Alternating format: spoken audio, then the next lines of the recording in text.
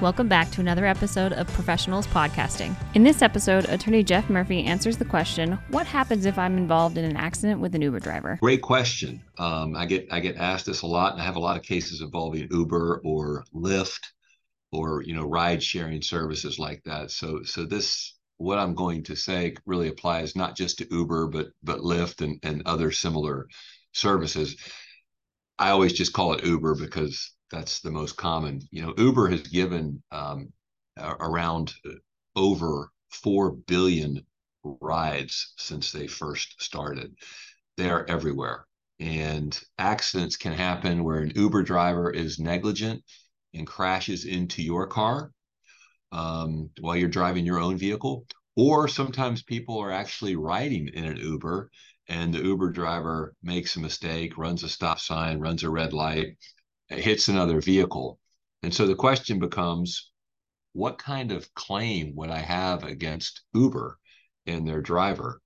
And there are a couple different things to look at. The reason for having so many Uber accidents is they don't always do a very good job of vetting or checking out their drivers to see what kind of drivers they are, to see how safe they are. They aren't typically given much safety instruction.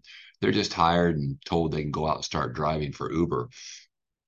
On top of that, a lot of these people are driving on unfamiliar roads in areas that they are not accustomed to being in. And so they don't know the traffic signals and stop signs and those sorts of things. And then you add on top of that, they're always looking, when they're in these unfamiliar areas, they're typically looking at their GPS or their maps instead of looking at the roadway. And that can be very, very dangerous. Uber will sometimes take the position that, hey, these guys, they're independent contractors. They're not our employees. Fortunately, many states, and Florida is where I am, so I'll focus on Florida, have enacted ettstatutes that protect people who are injured by the negligence of an Uber driver. Florida statute 627.748 requires that Uber drivers carry minimum amounts of insurance. And the coverage depends upon what the Uber driver is doing at the time of the accident. So if an Uber driver is in his own car and he's not logged into the app and he's not using it to take passengers, then obviously Uber's insurance is not going to apply, and you'd have to look to that driver's own personal insurance. But if the Uber driver is logged into the app and is actively searching for customers, or he dropped somebody off and got a call and he's on the way to another go pick up somebody else and there's no passenger in his vehicle, Uber is responsible to provide a minimum of $50,000 in insurance.